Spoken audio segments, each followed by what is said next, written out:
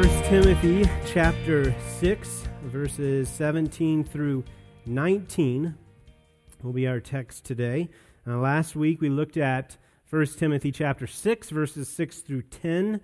I hope you were able to hear that passage, that sermon last week, because in that passage we saw the necessity for the life of the Christian to be marked by contentment and to be those who are free from the desire to be rich. And what we're going to talk about today is based on the foundation of what we talked about last week. So if you weren't able to be there, maybe listen to it at another point in time. You'll still be able to get stuff out of this.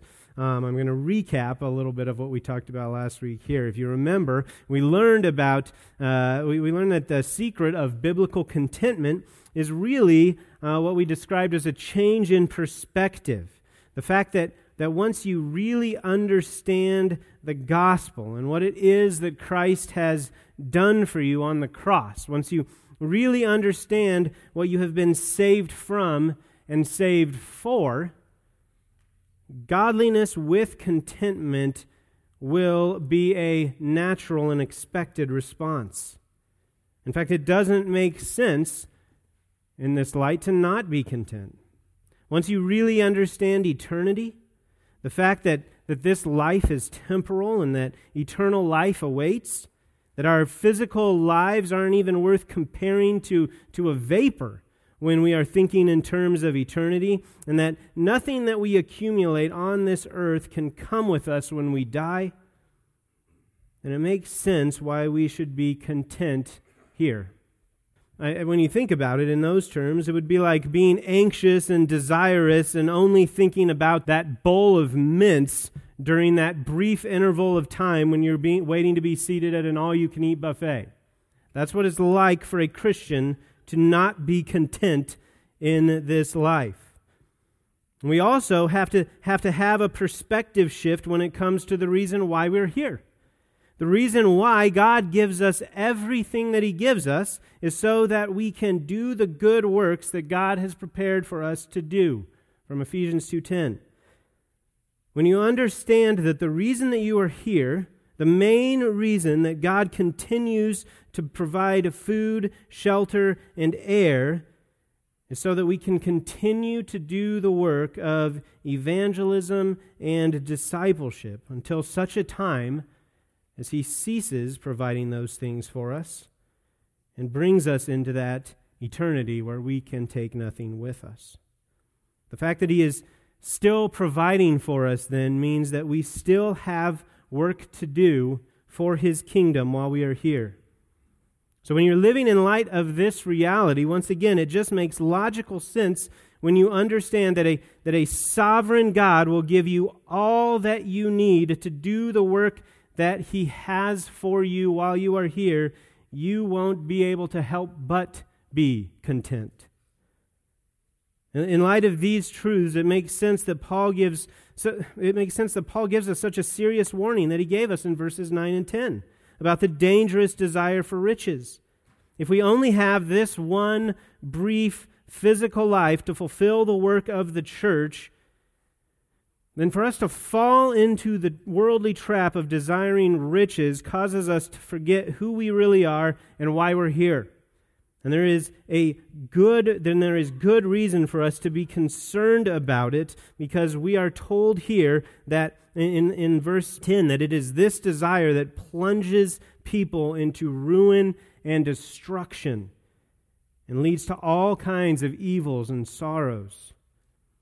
In fact, when we look into that greater context of chapter 6, Paul is saying that actually one of the primary distinctions between true Christians and false Christians or false teachers that Paul is warning of, the ones that he's been warning of in the beginning of chapter 6, one of the main distinctions has to do with their ability to be content, the Christian's ability to be content and to flee from the desire for riches. Now, these truths need to be in our head and our heart as we go into today's text. We are those who have been changed. The things that we live for, the desires of our hearts, should in no way mirror the heart desires of those who love the world, those who have no desire to pursue holiness. We have been given everything of any lasting value in Christ. And all that we have in Him can never be lost. The only things that we can lose are things that have no real value in the first place.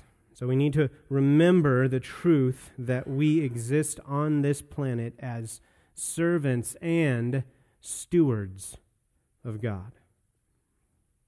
This is what Paul wants us to be thinking about as we come into the text for this morning. He takes a brief excursus here in verses 11 through 16 to encourage Timothy personally to be diligent in making sure that he is nothing like these false teachers. So immediately after the warning we got in verse 10, Paul begins telling Timothy and encouraging Timothy, "As for you, O man of God, flee these things. Pursue righteousness, godliness, faith, love, steadfastness, gentleness. Fight the good fight." Well, you see that in verse 12. He reminds him about the real battle, like we talked about, the real battle that he is in. Fight the good fight of faith. He reminds him to take hold of eternal life. And he again points out the perspective that we were talking about last week. Take hold of eternal life. Let that be your thinking in regard to material possessions. He reminds him of the good confession that he has made. That's in coordination with the faith that we talk about in verse 10, that those who desire riches have walked away from. In verse 13, he reminds Timothy of the connection between his confession and that of Christ Jesus.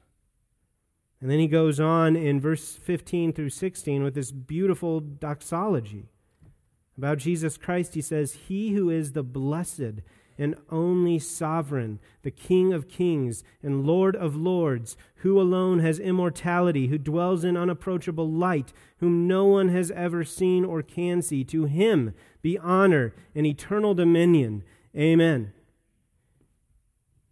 So we can see here exactly what Paul is doing in this doxology. He is elevating the greatness of the Lord Jesus Christ. He is reminding Timothy of just who Jesus is and demonstrating beyond a shadow of a doubt just what it is that is of actual infinite value.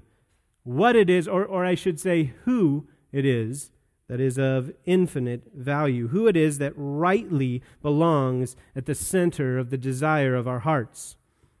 He's showing once again that in light of who Jesus Christ really is, it is utter foolishness to not be content in Him, and instead to allow your heart to seek after earthly riches. And then he moves into this text that we'll be looking at today, instructing Timothy on what he should say to the rich.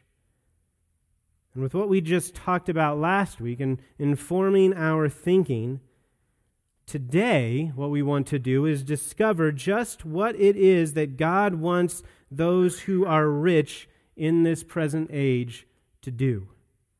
In light of all this truth about who Jesus Christ is, the foolishness of not being content in Him, and the foolishness of chasing after material goods, Paul says here that in light of these truths, here's what you say to the rich. Verses 17 through 19. He says, "As for the rich in this present age, charge them not to be haughty, nor to set their hopes on the uncertainty of riches, but on God, who richly provides us with everything to enjoy. They are to do good, to be rich in good works, to be generous and ready to share, thus storing up treasure for themselves as a good foundation for the future, so that they may take hold of that which is truly life." You can see in your bulletins that I've divided this section into 4 points that we're going to look at today. Just one-word points: identity, hope, response, and treasure. The first point, identity. And under that point, I don't mean the concept of finding our identity in Christ and not in riches, although that is good and true and you should do that. What I want to talk about here is identifying the rich. Who are the rich that Paul is talking about? Who are Paul's commands here for? Because when most of us hear people talking about the rich, we don't think of ourselves. Right? We think of movie stars or pro athletes or people who are making millions. I saw just yesterday that Robert Downey Jr. got paid $75 million for this last movie. $75 million. So we think of them, or at the very least, we think of at least someone making more than us. People who have a nicer car or a house than us. Those are rich. We are very reluctant to ever put ourselves in the category of the rich. In fact, you may have just heard my proposition a moment ago about discovering what God wants rich Christians to do and thought to yourself, well, hopefully there's still something in here for me to learn. Maybe even worse, maybe you thought of someone else in the church and you're like, I hope they're listening then.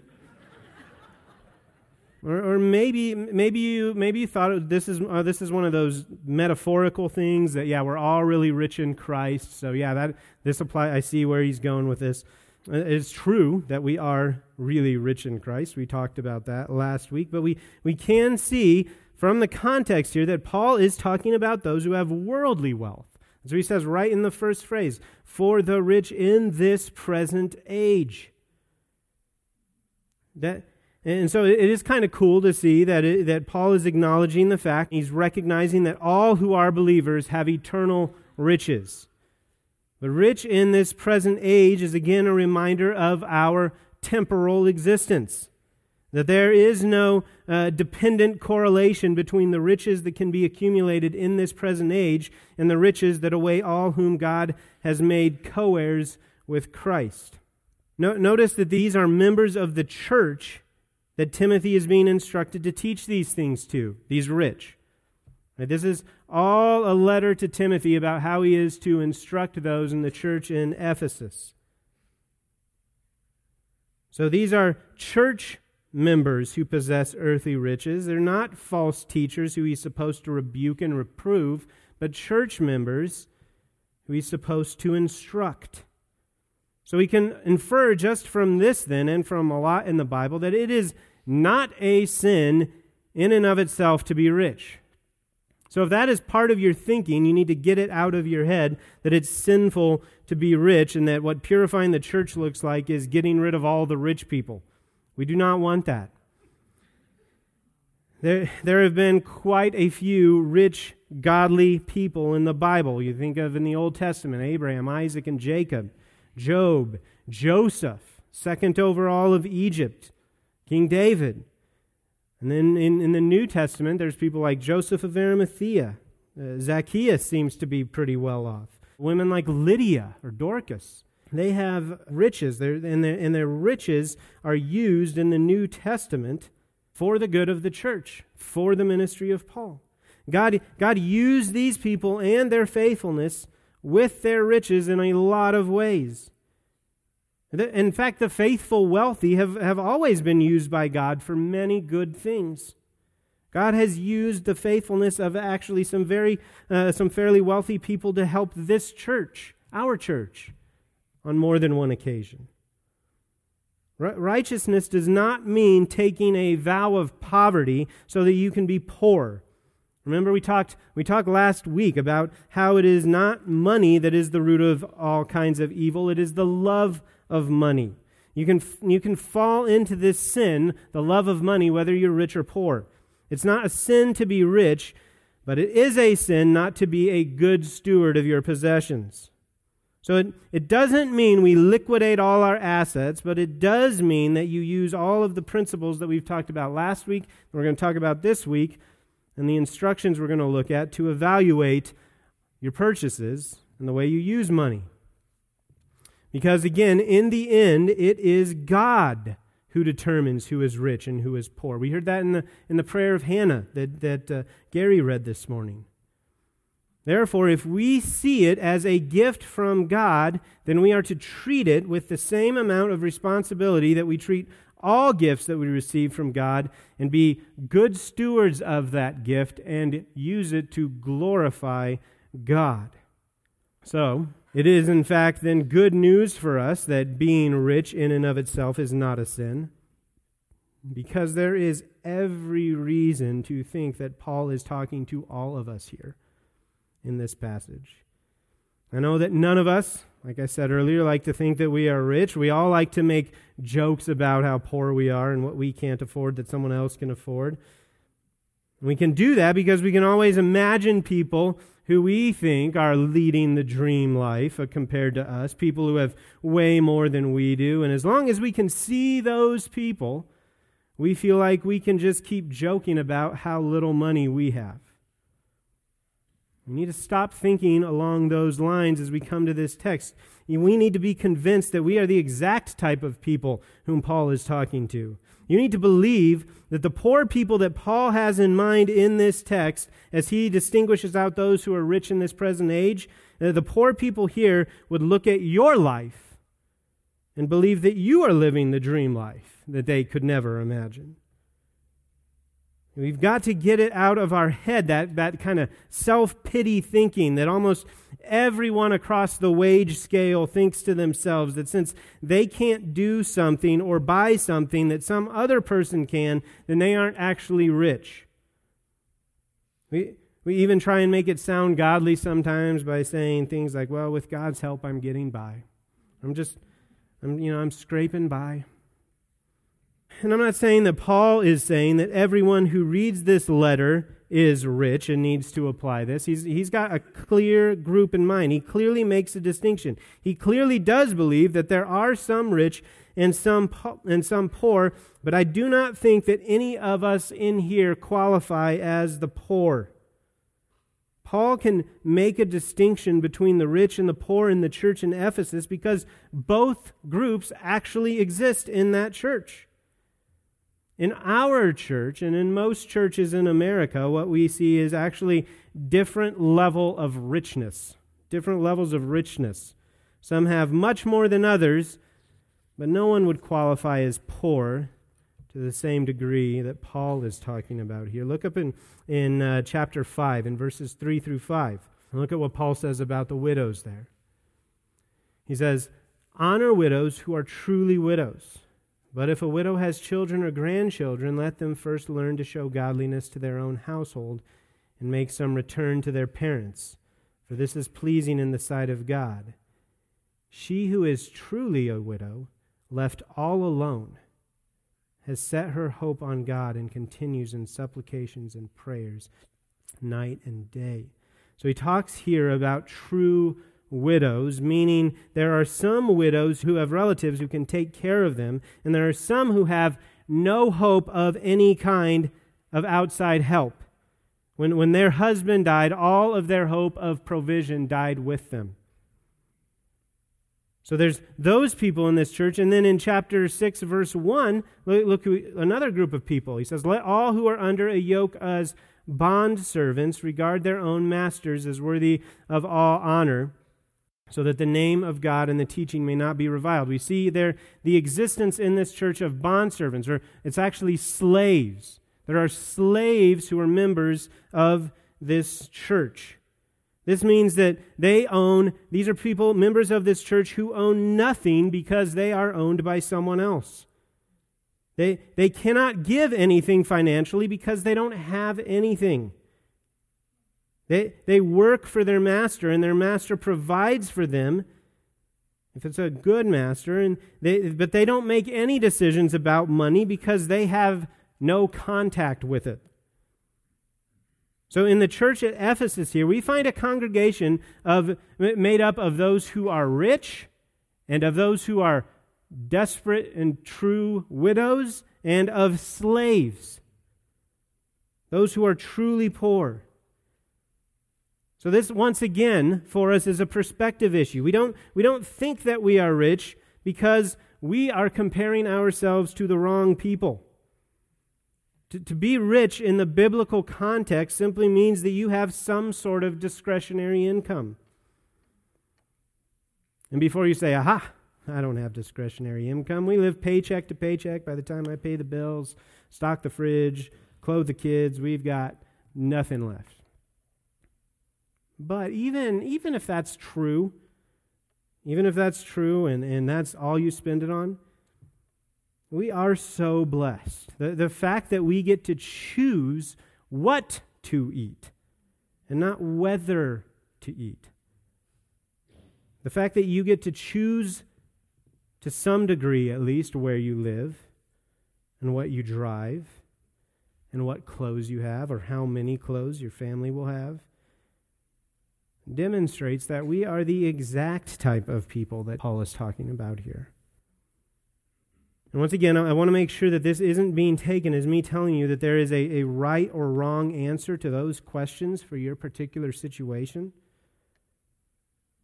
That's why biblical wisdom is so important. All of us have to make decisions about those things in light of the truths that we learned last week and this week. I just want us to see, this is the point, I just want us to see and hear the rest of this text with the understanding that it is about you and not someone else. And I preface this next thing I'm about to say with the fact that I know there's a lot of different things to take into account when it comes to the cost of living in America. But according to the Credit Suisse Global Wealth Report in February, if you make $32,400 annually, you are in the top 1% of the most wealthy people in the world. Right? And to get into that 2% thing that everyone's talking about, it's $25,000. Well, all of this to say that when you think about how much the Bible talks about money and riches and the dangers facing the rich of this world, how hard it is for the rich to enter the kingdom of heaven, and all of the various commands and responsibilities that are explicitly given to the wealthy, you need to step back and own those. Those need to be your warnings. Those are about you. We will be held accountable for our faithfulness to passages like this one because it is about us. So, point number one was the identity of the rich. And in case you didn't get that, that's you. And that's me. That's all of us. Point number two is under the word hope. Paul here tells the rich in this present age, again, which is us, about the importance of placing their hope in God as opposed to the uncertainty of riches. Before we get into that too much, though, I want us to notice something here. Paul tells Timothy to charge them with this.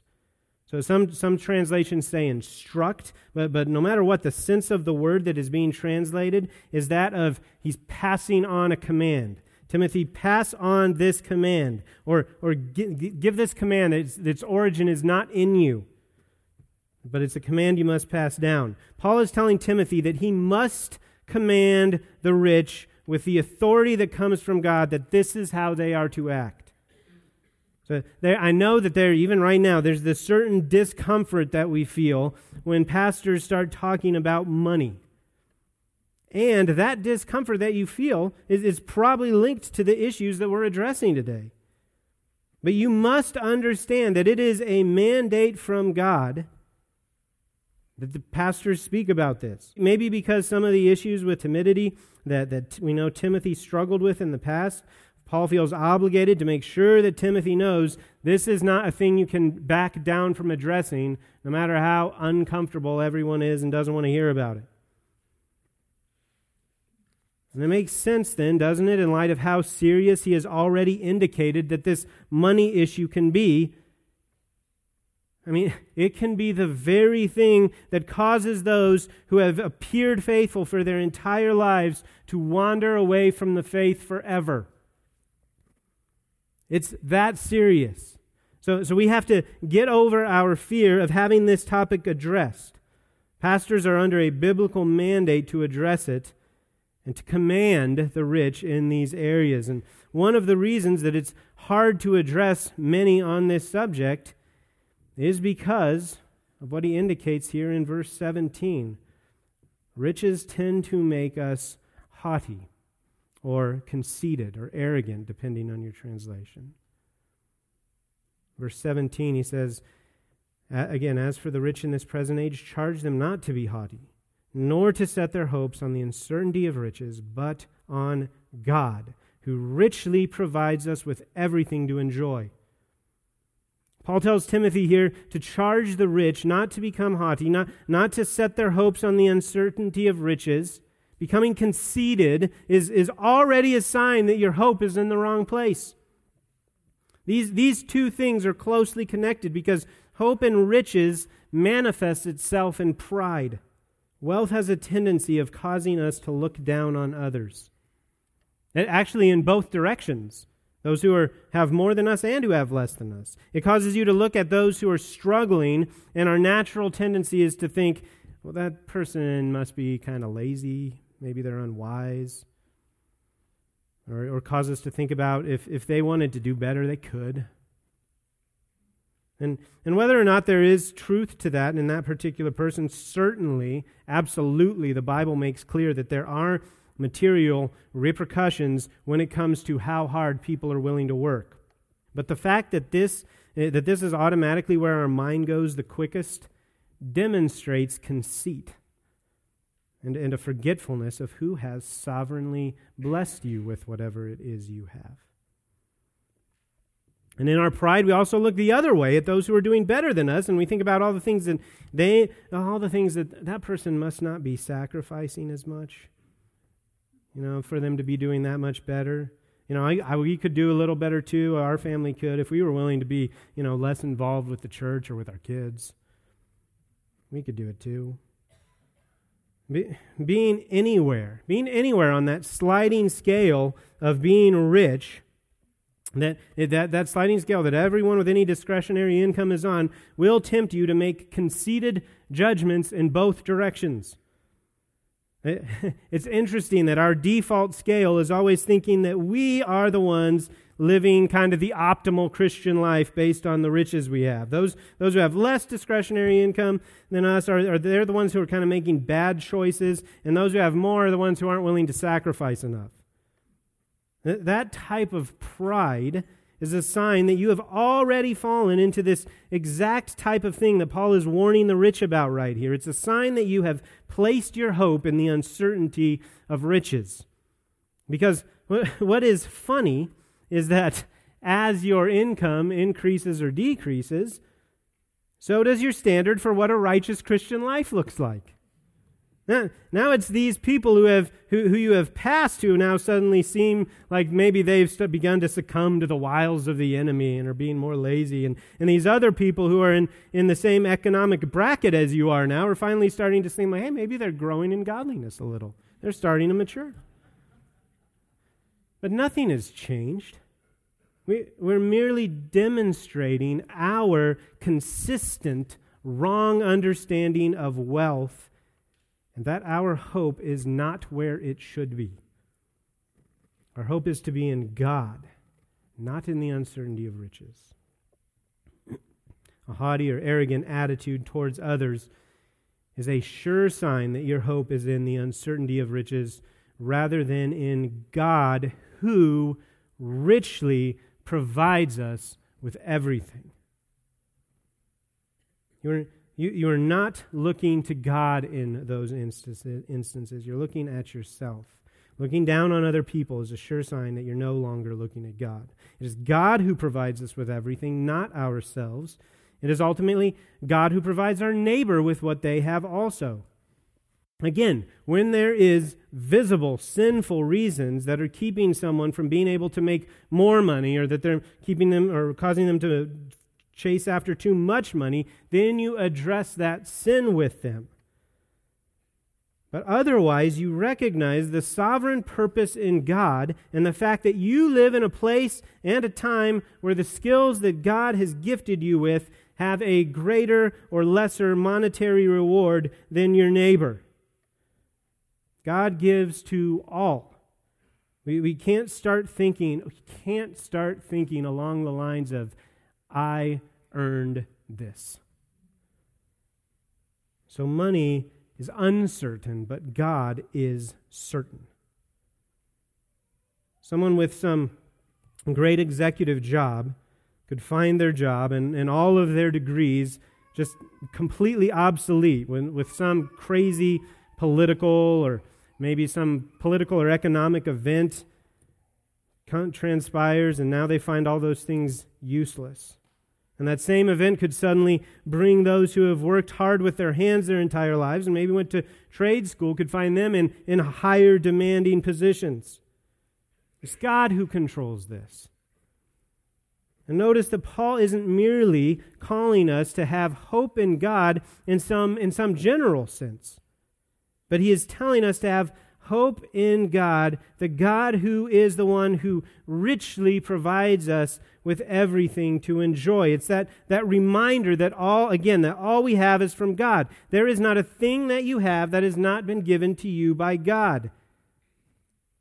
Paul wants us who have been given much to have the same hope in God as those who have less. That's why the warnings are so severe. That's why having riches is such a dangerous thing, because it's so easy. It's so easy to put our trust in them without even knowing it. There are very few of us in here who have maybe even ever prayed something along the lines with any seriousness of, Lord, please don't let me starve tomorrow. When we are praying for material things in our lives, it's rarely from that level of desperation that some around the world pray with. That level of desperation that understands that it is God who is in control. This is the difficult task of the rich. This is our difficult task, to be able to put everything that we own, everything that we have earned, take it and put it in the category of that which has been graciously given to me. If you look back again, look at 5:5 again, that verse we just read. She who is truly a widow, left all alone, has set her hope on God and continues in supplications and prayers night and day. Night and day, because she is desperate for God to provide. We who have been given so much are to exercise the same desperate hope in God that this widow with nothing has. Oh, how easy it is for us to forego those prayers and to just trust in our riches. It is so easy to think that they're there and they've been met because of our hard work and our wise decisions. Being among the rich means we have to constantly battle with the fact that we struggle. We are going to struggle to find the same hope in God that our brothers and sisters around the world demonstrate in their prayers. That is an extra obstacle that we have to deal with. We must constantly be aware of this. We must constantly have that. You need to see that for most of us, ungratefulness and hoping in the uncertainty of money is a besetting sin. It's a besetting sin. It's a constantly present one. We need to live our lives with that knowledge. You should be constantly battling against this. And so when you have this understanding and when you're thinking this way, then you can now begin to see why Paul talks about giving us everything for us to enjoy. There's probably, in this word, there's probably a sense where he is using it to kind of poke at the false teachers and what they think enjoyment is, and what they see as directly related as the quest for wealth. But it is only when you have this true dependence on God that you are able to enjoy everything that's been given to you. He is a good Father who loves giving gifts and loves seeing us enjoying them. But they are only truly enjoyed when they are recognized as gifts. True enjoyment has nothing to do with fulfilling our selfish desires. It only happens when we are completely content in Christ and see everything that we have as a gift from Him and not as our own personal possession. Fighting against hoping in riches while placing our hope in God, whom we rightly understand as the one who provides us with everything to enjoy, is necessary for us then to respond rightly to these truths that we have been talking about. How do we respond to them? And that's where we get to the next point in our outline, which is response.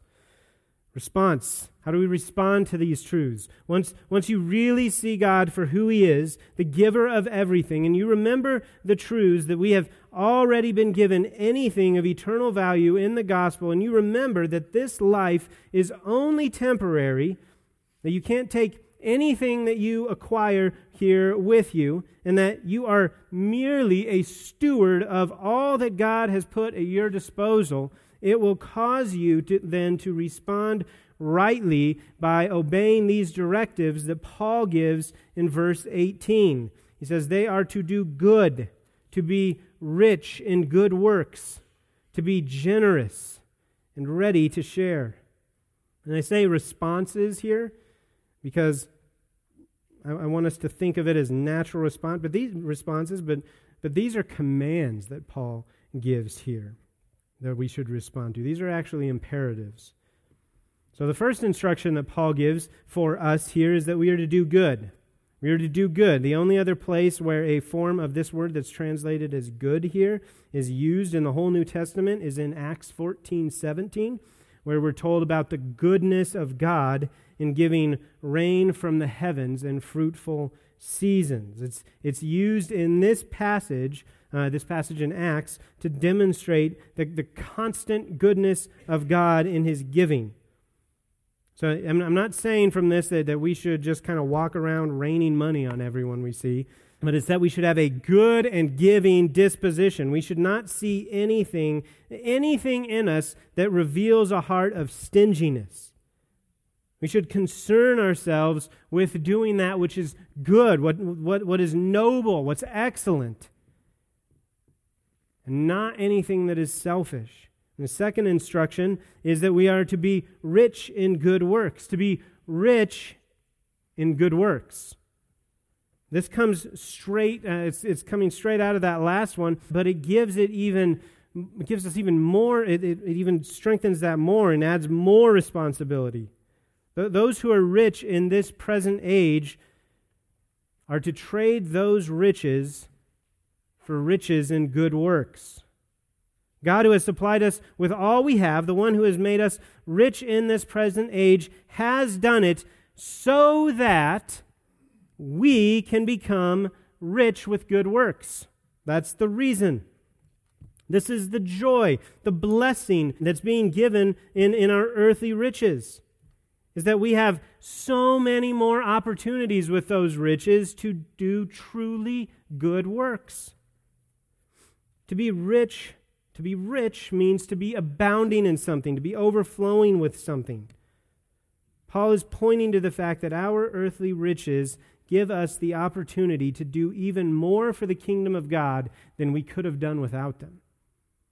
It is a privilege and a responsibility. Because we have riches, we can accomplish good works for the kingdom of God that people without these resources cannot. The rich believer should be able to take those riches which he has been given by God and leverage them into riches in good works. We have been entrusted with more, so it should be expected that we would produce more. We need to see our riches as an opportunity to do so many more things for Christ and His church than we could ever do without them. This is why it's not a sin to be rich. because those with riches are able to be such an absolute blessing for the church. Money is a resource that God uses in His church to accomplish the work of His kingdom. The more wealth that God has blessed you with, the more opportunity you have to do good works that others can't do. This is also why taking that vow of poverty and refusing pay raises is not the way to go. Now, with this mindset, what we do is we analyze every opportunity through faithfulness to Christ. What is it that allows us to produce the greatest riches and good works? Sometimes that might be turning down a promotion that will take you away from good works that you can do in your church or your responsibilities with your family. But sometimes it might mean taking that promotion because it increases your opportunity to do good works through riches. Next, we're told to be generous. We're told to be generous. This means to be liberal or bountiful in sharing. And it really points to a heart attitude. A generous heart, one who loves giving. One who's looking forward to opportunities to do it. Not feeling an obligation to give. Not seeing giving as a box you have to check off every week or every month. It's someone who hears a financial need come up and they get kind of excited in their heart that they can do something about it. There should just be this joyful desire to help when we hear of a need, an excitement, because we know that's why we're here. That's why God has the rich here, to be generous. We're here. That's my purpose. There's another opportunity for me to cash in earthly riches for heavenly ones. If God gave you, think about this, if God gave you the intellect and the skill to be a brilliant doctor, when you're on a plane and the pilot calls out over the intercom that there's a medical emergency, there's someone who's dying, is there anyone here who can help? If you're a doctor who's been gifted to be a doctor, you'd be thinking like, that's why I'm here. God has given me these abilities to help people, and here is a person who needs the exact kind of help that I have been gifted to help with. It's the same way for us as the rich. We hear of a need, especially within the church, and we're like, yes, that's why I'm here. That is why I'm here. That's why God has blessed me in the ways that He has blessed me. The idea expressed here as being liberal or bountiful lends to the notion that being generous means we are actually trying to go above and beyond the giving. It's reflected in the way that the Israelites gave to building both the tabernacle and the temple. Actually, turn in your Bibles to Exodus 35. Look at Exodus 35. This is where the people are preparing to build the tabernacle. The Israelites, they understand that they are a privileged people for God to have chosen them. And they are a privileged people, and they have that understanding of their privilege as they hear these directions from Moses. Look in verses 4 through 9.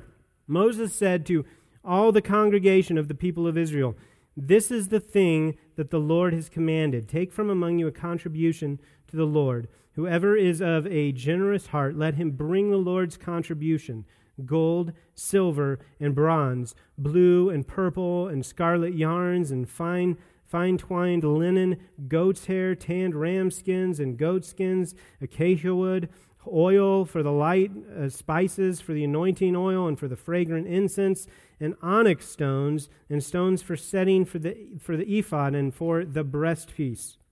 So that's the general command to them. But now, so that's the command. But now listen to how the people who understand the privilege of being able to be the people of God, living with God, listen to how they respond. Look at now, flip over to chapter 36, verses 3 through 7. says, "And they received from Moses all the contribution that the people of Israel had brought for doing the work on the sanctuary. They still kept bringing him free will offerings every morning, so that all the craftsmen who were doing every sort of task on the sanctuary came each from the task that he was doing and said to Moses, 'The people bring much more than enough for doing the work that the Lord has commanded us to do.' So Moses gave command, and word was proclaimed throughout the camp, 'Let no man or woman do anything more for the contribution for the sanctuary.' So the people were restrained from bringing, for the material that they had was sufficient to do all the work and more." When has that been a problem? But that's what it means to be generous. And think of this. If this is how they were when it came to building the tabernacle, remember, they're honored to have God dwelling with them in a tent. And it's the type of dwelling with them where they are still separated from the Holy of Holies by a curtain. If that's how compelled they are to be generous, how much more those who experience the presence of God with the curtain torn away, those whose bodies are the temple. So of course, that means we're going to be willing to sacrifice some of our own pleasures to help with the needs of others and to give to the work of the church. Of course we will. Do we not take far more joy in that anyway? Next, we're told to be ready to share.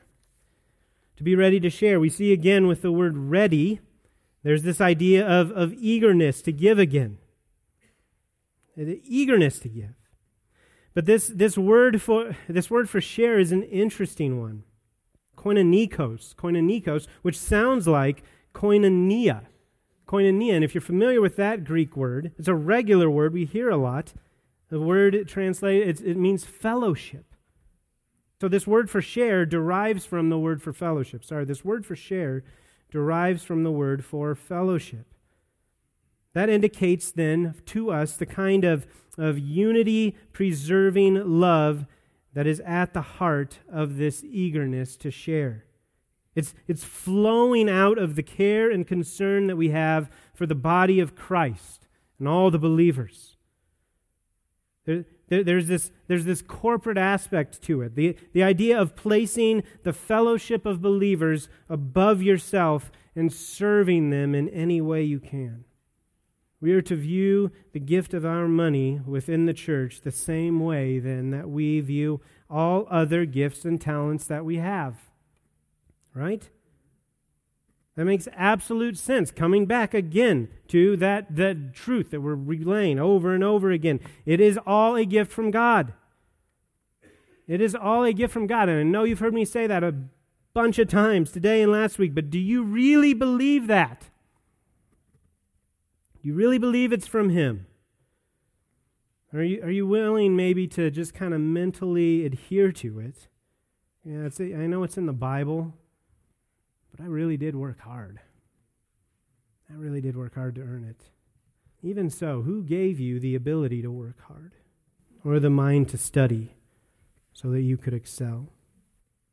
Many of you are serving in areas in this church, areas that God has gifted you to serve in. And then a lot of times it's because others pick you out. They see a ministry need, they see you, and they see how you've demonstrated that need. We've had the opportunity a lot of times to go to someone with a teaching gift and say, hey, you have a clear teaching gift. You need to serve in that area. Here are some opportunities. And when you're on the other side of that, isn't that nice to hear? Right? That someone is recognizing that in you. It's being confirmed, the fact that, yes, this is where God has gifted me. It's good that the church sees it also and is finding places for me to use it because that's why I have it. Or maybe we notice, we talk to someone, hey, you're able to stay in a room with 10 preschoolers at once without slipping into madness. God has clearly given you the closest thing to a miraculous gift that hasn't ceased. Have you thought about helping in our children's ministry? We would love to have you. Or if someone came up to you after church and said, hey, I heard you singing behind me, and God has gifted you with an amazing voice. I think you should use it serving the church on the music team or in choir. And it's nice to hear those things, and we're grateful to God for them. And we usually are quick to begin to take steps to serve in those ways. What about if someone were to come up to you and say, you know, I have noticed that God has really blessed you with a lot of money. Have you thought about giving a large amount to the church so that we can start getting on with some of these plans we have? What's your response there? Is it that same joyful recognition of how God has indeed blessed you? Doesn't this show how off we are? Would that quickly be met with a little bit of distrust and anger? Something slips into your head and you're like, my money.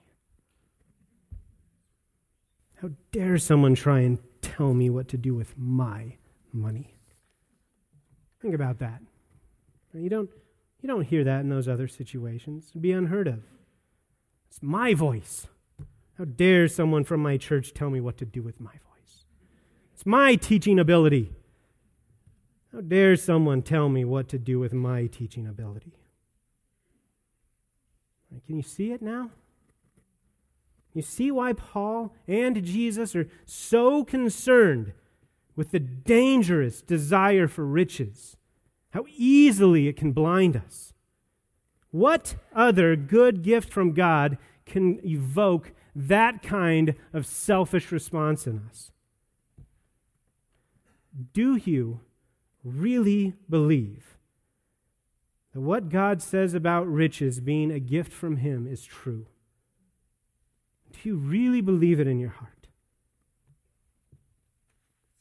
This is an area more than most where we need to be saying, I do believe, help my unbelief. So this response to these four things that we've just talked about in verse 18 will come much more easy to you when you actually believe these truths in your heart. And to help us here, Paul reminds us of what we here see as our fourth point of treasure. Riches and money, everything we can use it on in this life is not real treasure. But it can be used to gain that which is true treasure. When we are taking our riches and joyfully using them in obedience to the instructions that we see in verse 18, then we store up treasure in heaven.